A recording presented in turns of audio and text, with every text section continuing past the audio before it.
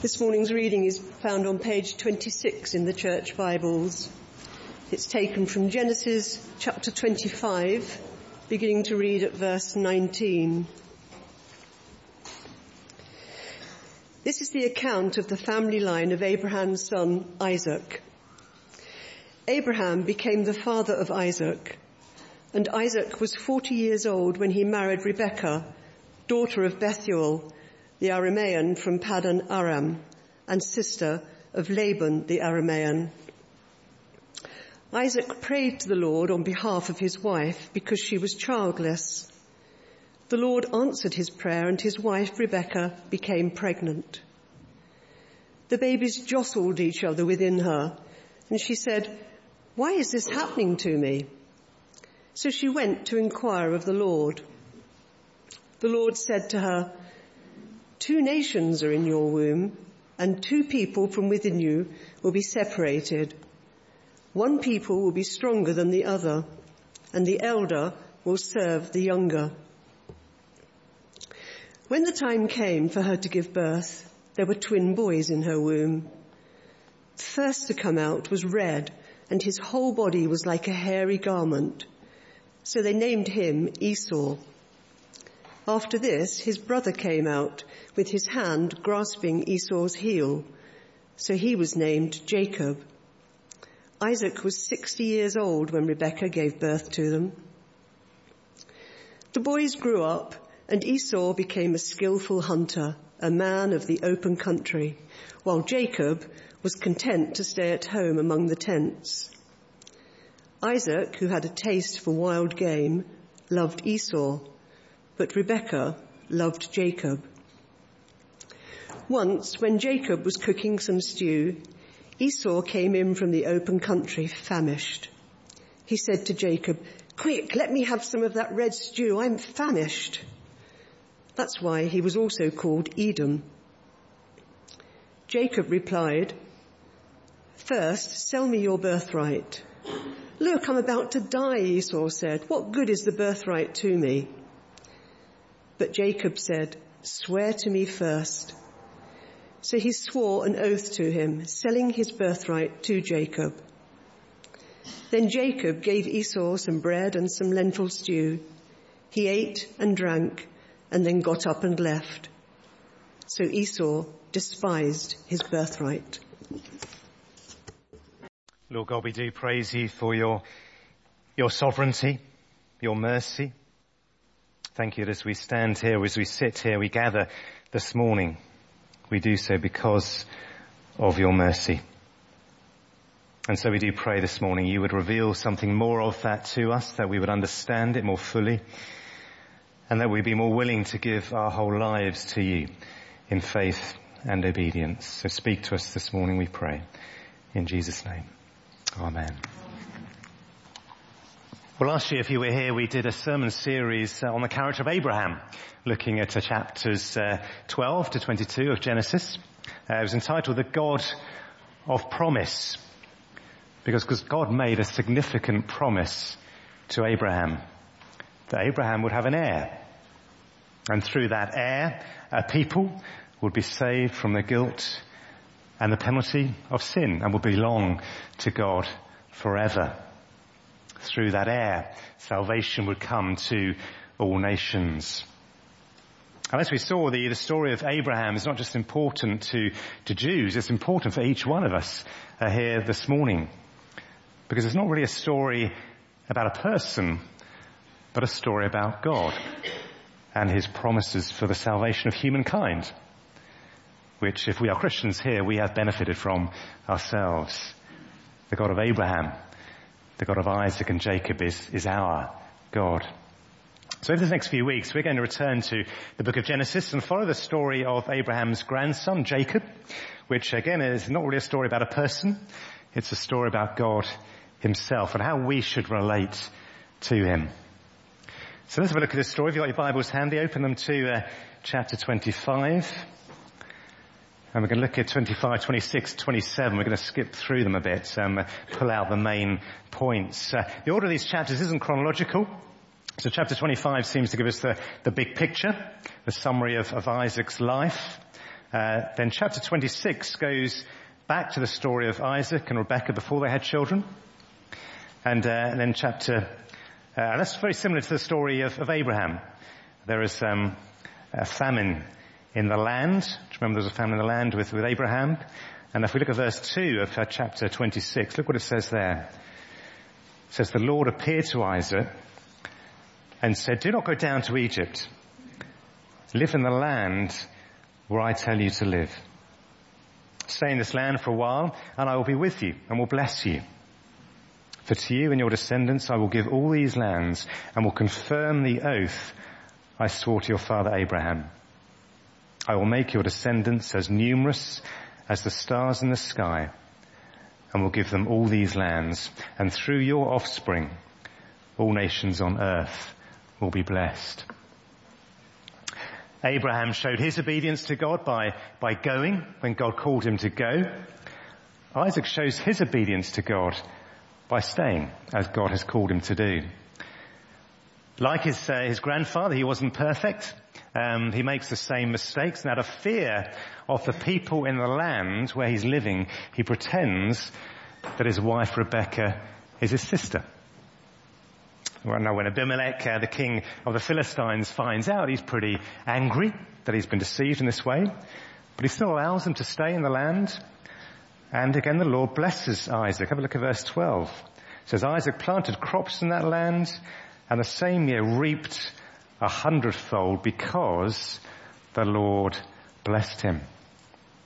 Isaac became so wealthy that he became a threat to the Philistines and was therefore told by Abimelech, actually it's time now for you to leave this country. We don't want you here anymore. So he and his family settled in Beersheba, where once again God repeats his blessing. Have a look at verse 24. The Lord appeared to him and said, I am the God of your father Abraham. Do not be afraid, for I am with you. I will bless you and will increase the number of your descendants for the sake of my servant Abraham. So things are going well. Isaac is receiving the blessings of the Lord, but he's not yet received that key blessing, the blessing of children, of offspring, in order that that promise to Abraham can be fulfilled. So let's go back to chapter 25. And in verse 19, we're told that Isaac was 40 years old when he married Rebekah. But then in verse 21, it says Isaac prayed to the Lord on behalf of his wife because she was childless. In the very next verse, it says the Lord answered his prayer and his wife Rebekah became pregnant. Just like Abraham's wife Sarah before, who was also childless. Now that all seems very straightforward, you think. Isaac prayed and the Lord answered his prayer. But look ahead to verse 26. Because there it says Isaac was 60 years old when Rebekah gave birth to them, the twins. Isaac had been praying for 20 years. That required a lot of patience. It required a lot of persistence in prayer. And although Rebekah becoming pregnant was an answer to 20 years of waiting, that wasn't suddenly the end of all their worries. In fact, in many ways, it was just the start. Rebekah was pregnant with twins, which would have been hard enough for any mother, but even before they were born, we're told in verse 22, the babies jostled each other within her.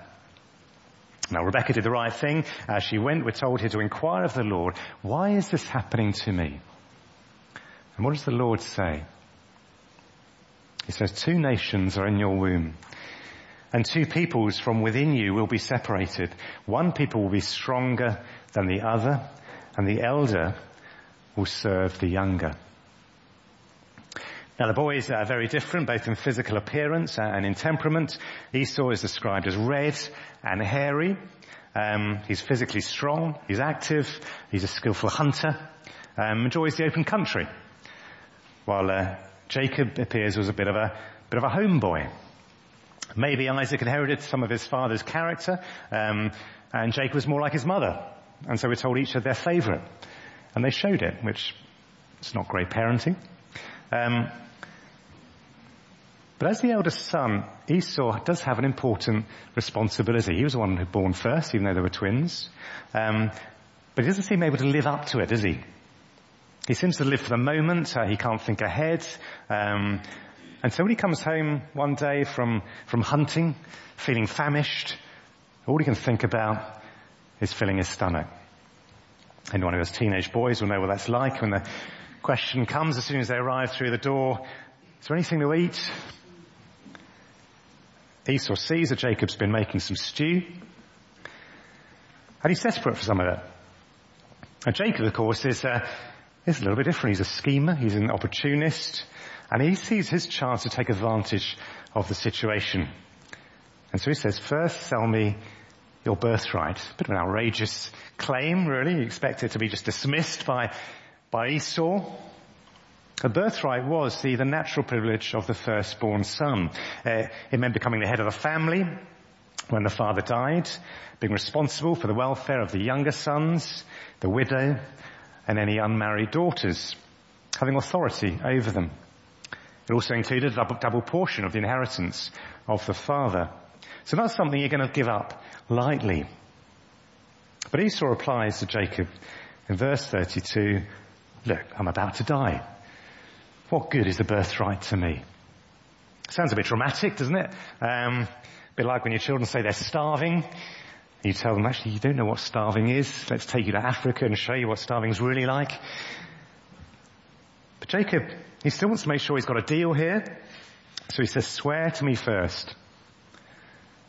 Esau isn't particularly bothered, and so he says he swore an oath to him, selling his birthright to Jacob. Then Jacob gave Esau some bread and some lentil stew. He ate and drank and then got up and left. And the chapter finishes with almost a judgment on what Esau has done. So Esau despised his birthright. This was a huge responsibility. It was a huge privilege that he's given up for a bowl of stew. Well, let's jump forward to chapter 27 for another story.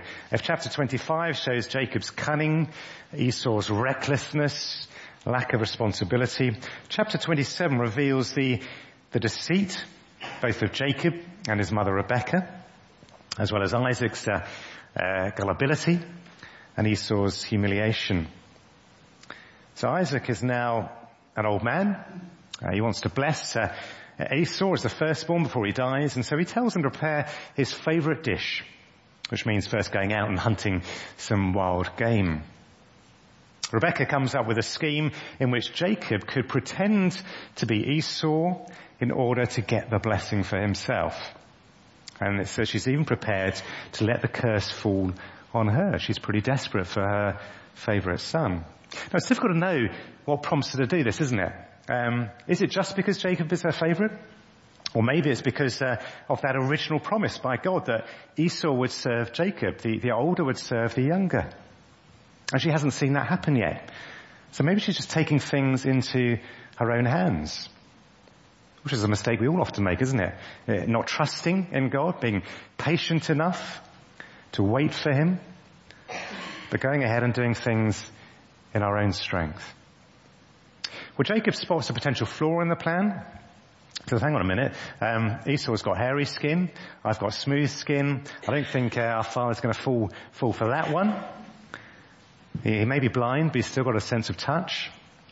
But Rebekah's thought of that as well, and she says, well, we'll cover your hands, your neck with goat skins, so you'll appear hairy, something like this. So Jacob comes to his father, and his eyes are suspicious. Firstly, that he's managed to hunt the game, prepare a meal quite so quickly.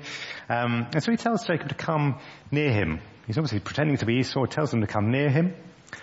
And it says here, the voice is the voice of Jacob, but the hands are the hands of Esau. And he even asks him straight, are you really my son Esau? And in a blatant lie, Jacob replies, I am. There's been a lot of discussion this week, hasn't there, about lying, particularly with the appointment of a new Prime Minister and Cabinet, people's past records. Somehow honesty is no longer valued as much as it once was. and certain things don't disqualify you from office any longer. Believing, though, that the person before him is his son Esau, because he said he was, Isaac proceeds to bless him. And look at the blessing in verse 28. This is it on the screen. May God give you heaven's dew and earth's richness, and abundance of grain and new wine. May nations serve you and peoples bow down to you. Be Lord over your brothers, and may the sons of your mother bow down to you. May those who curse you be cursed, and those who bless you be blessed. Well, Jacob then disappears, and his brother arrives back to receive the blessing due to him.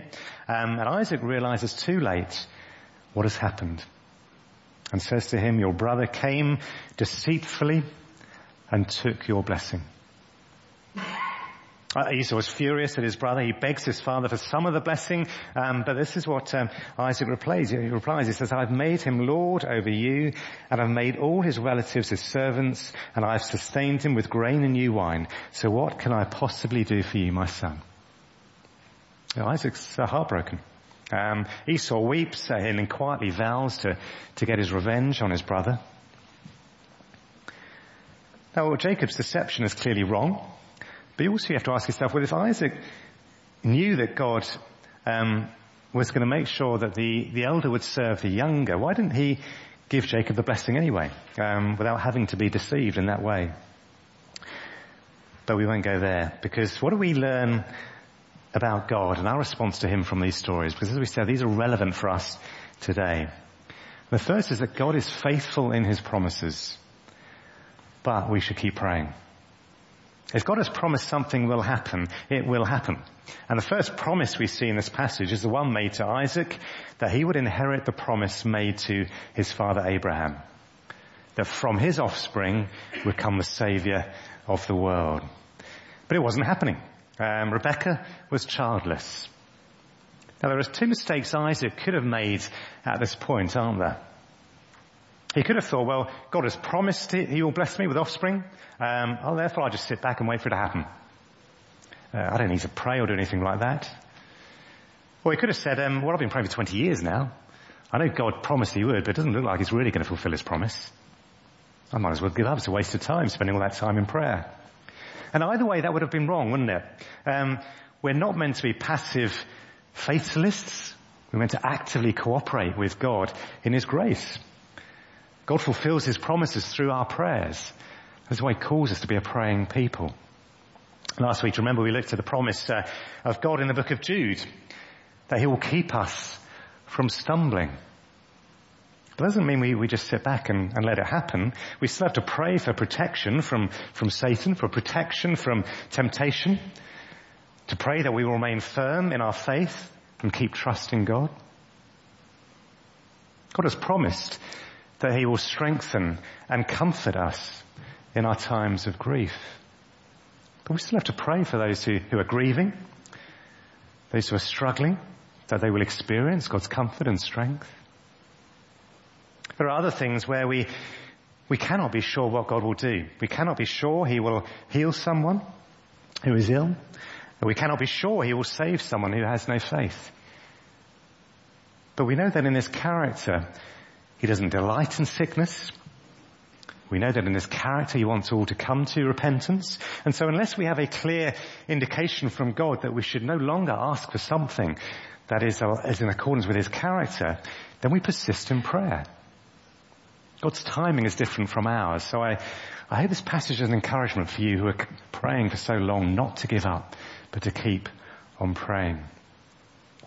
Secondly, God is sovereign in his plans, and so we should keep trusting and keep obeying. The second promise to Rebekah was that 2 nations are in your womb, and 2 peoples from within you will be separated. One people will be stronger than the other, and the elder will serve the younger. Now, I've got to decree this. Then why did Isaac pray this prayer to God for what he thought was Esau? May nations serve you and peoples bow down to you. Be Lord over your brothers, and may the sons of your mothers bow down to you. That would have been in direct contradiction of God's will, his promise that the elder would serve the younger. It was no good Isaac trying to give the blessing to his favourite son Esau if God had determined that Jacob would be the one who would receive the blessing and the birthright. But also, why did Rebekah and Jacob resort to deceptive means to get Isaac's blessing if they trusted in God's promise that the elder would serve the younger? Sadly, God sometimes uses the deception, the scheming of human beings to achieve his purposes. The most tragic example of that, of course, is the death of Jesus. It was part of God's plan of salvation.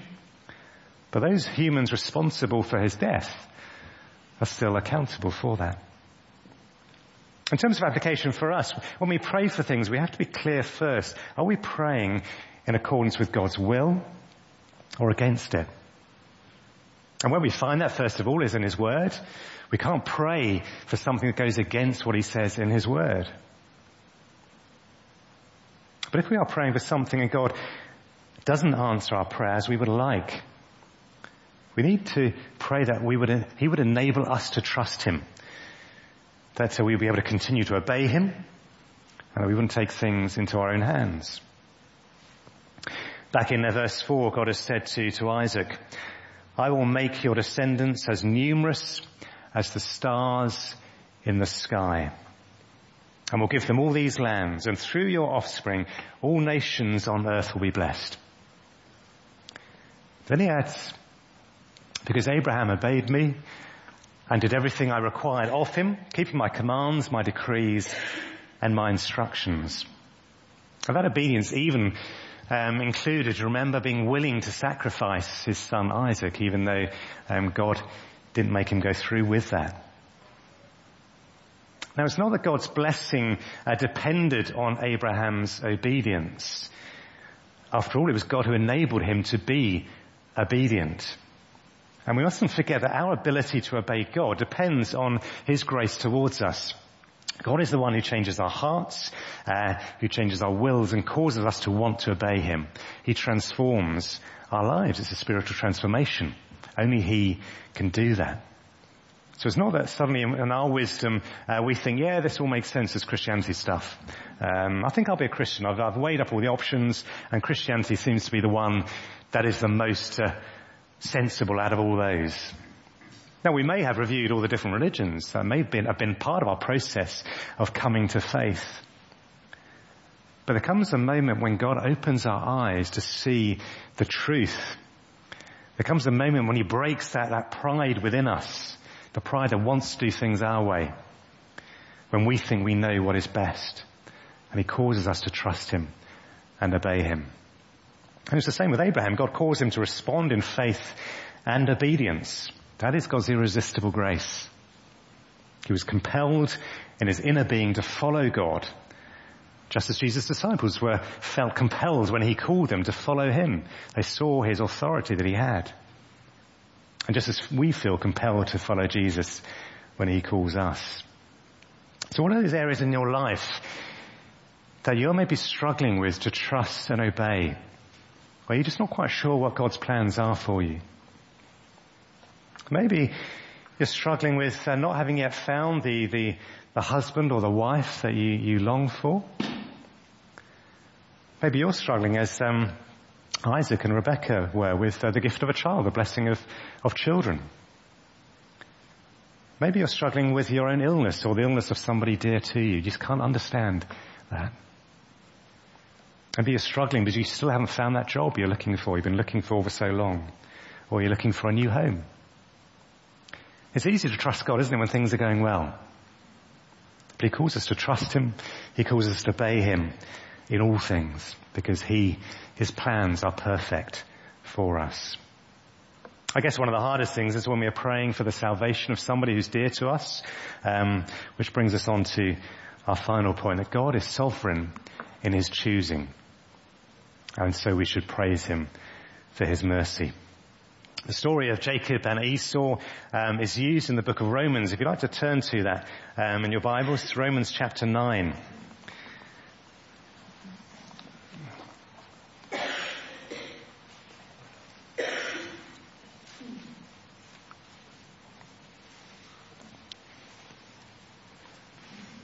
page 1136 if you've got a church Bible. And let me read from verse 8.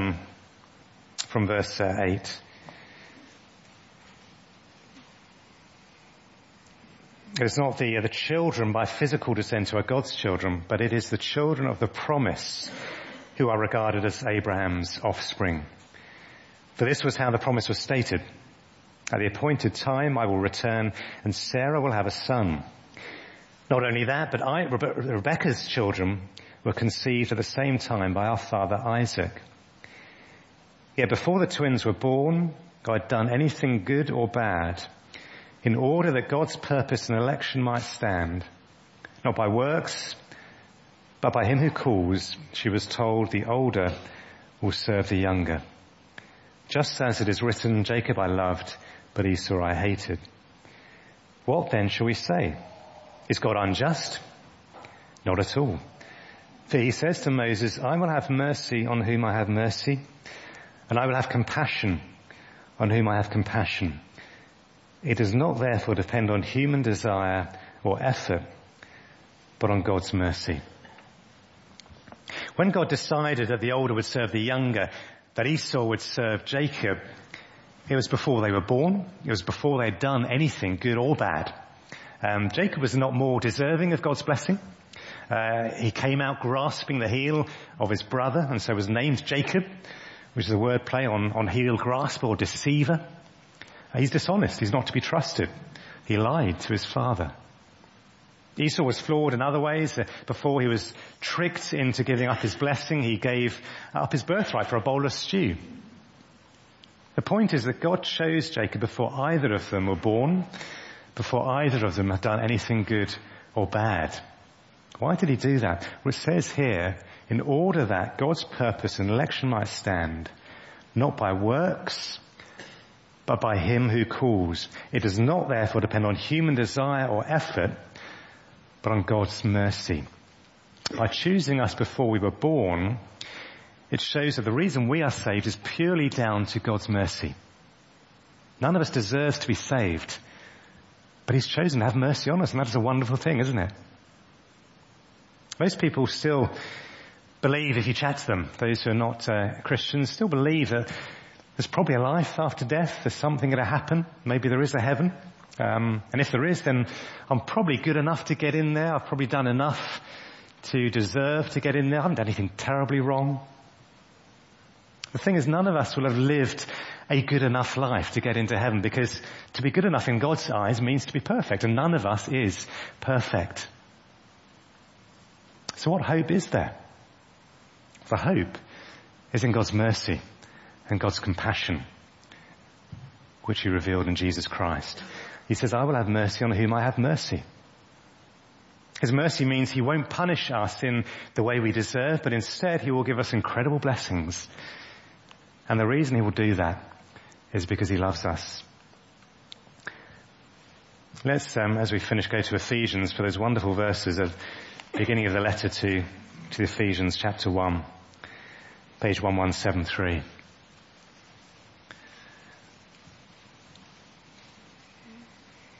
And verse 4 says, for he chose us in him before the creation of the world to be holy and blameless in his sight.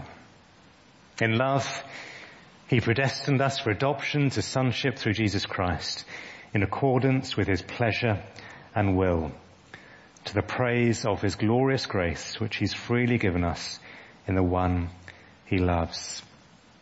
Not only did God choose Jacob to be part of his plan of salvation before he was born, he chose us before the creation of the world to become his children, to become his heirs. And he did that in love, he did that out of pleasure, in accordance with his will. He freely chose to do that. Nobody forced him to do that. That was God's decision because he's sovereign.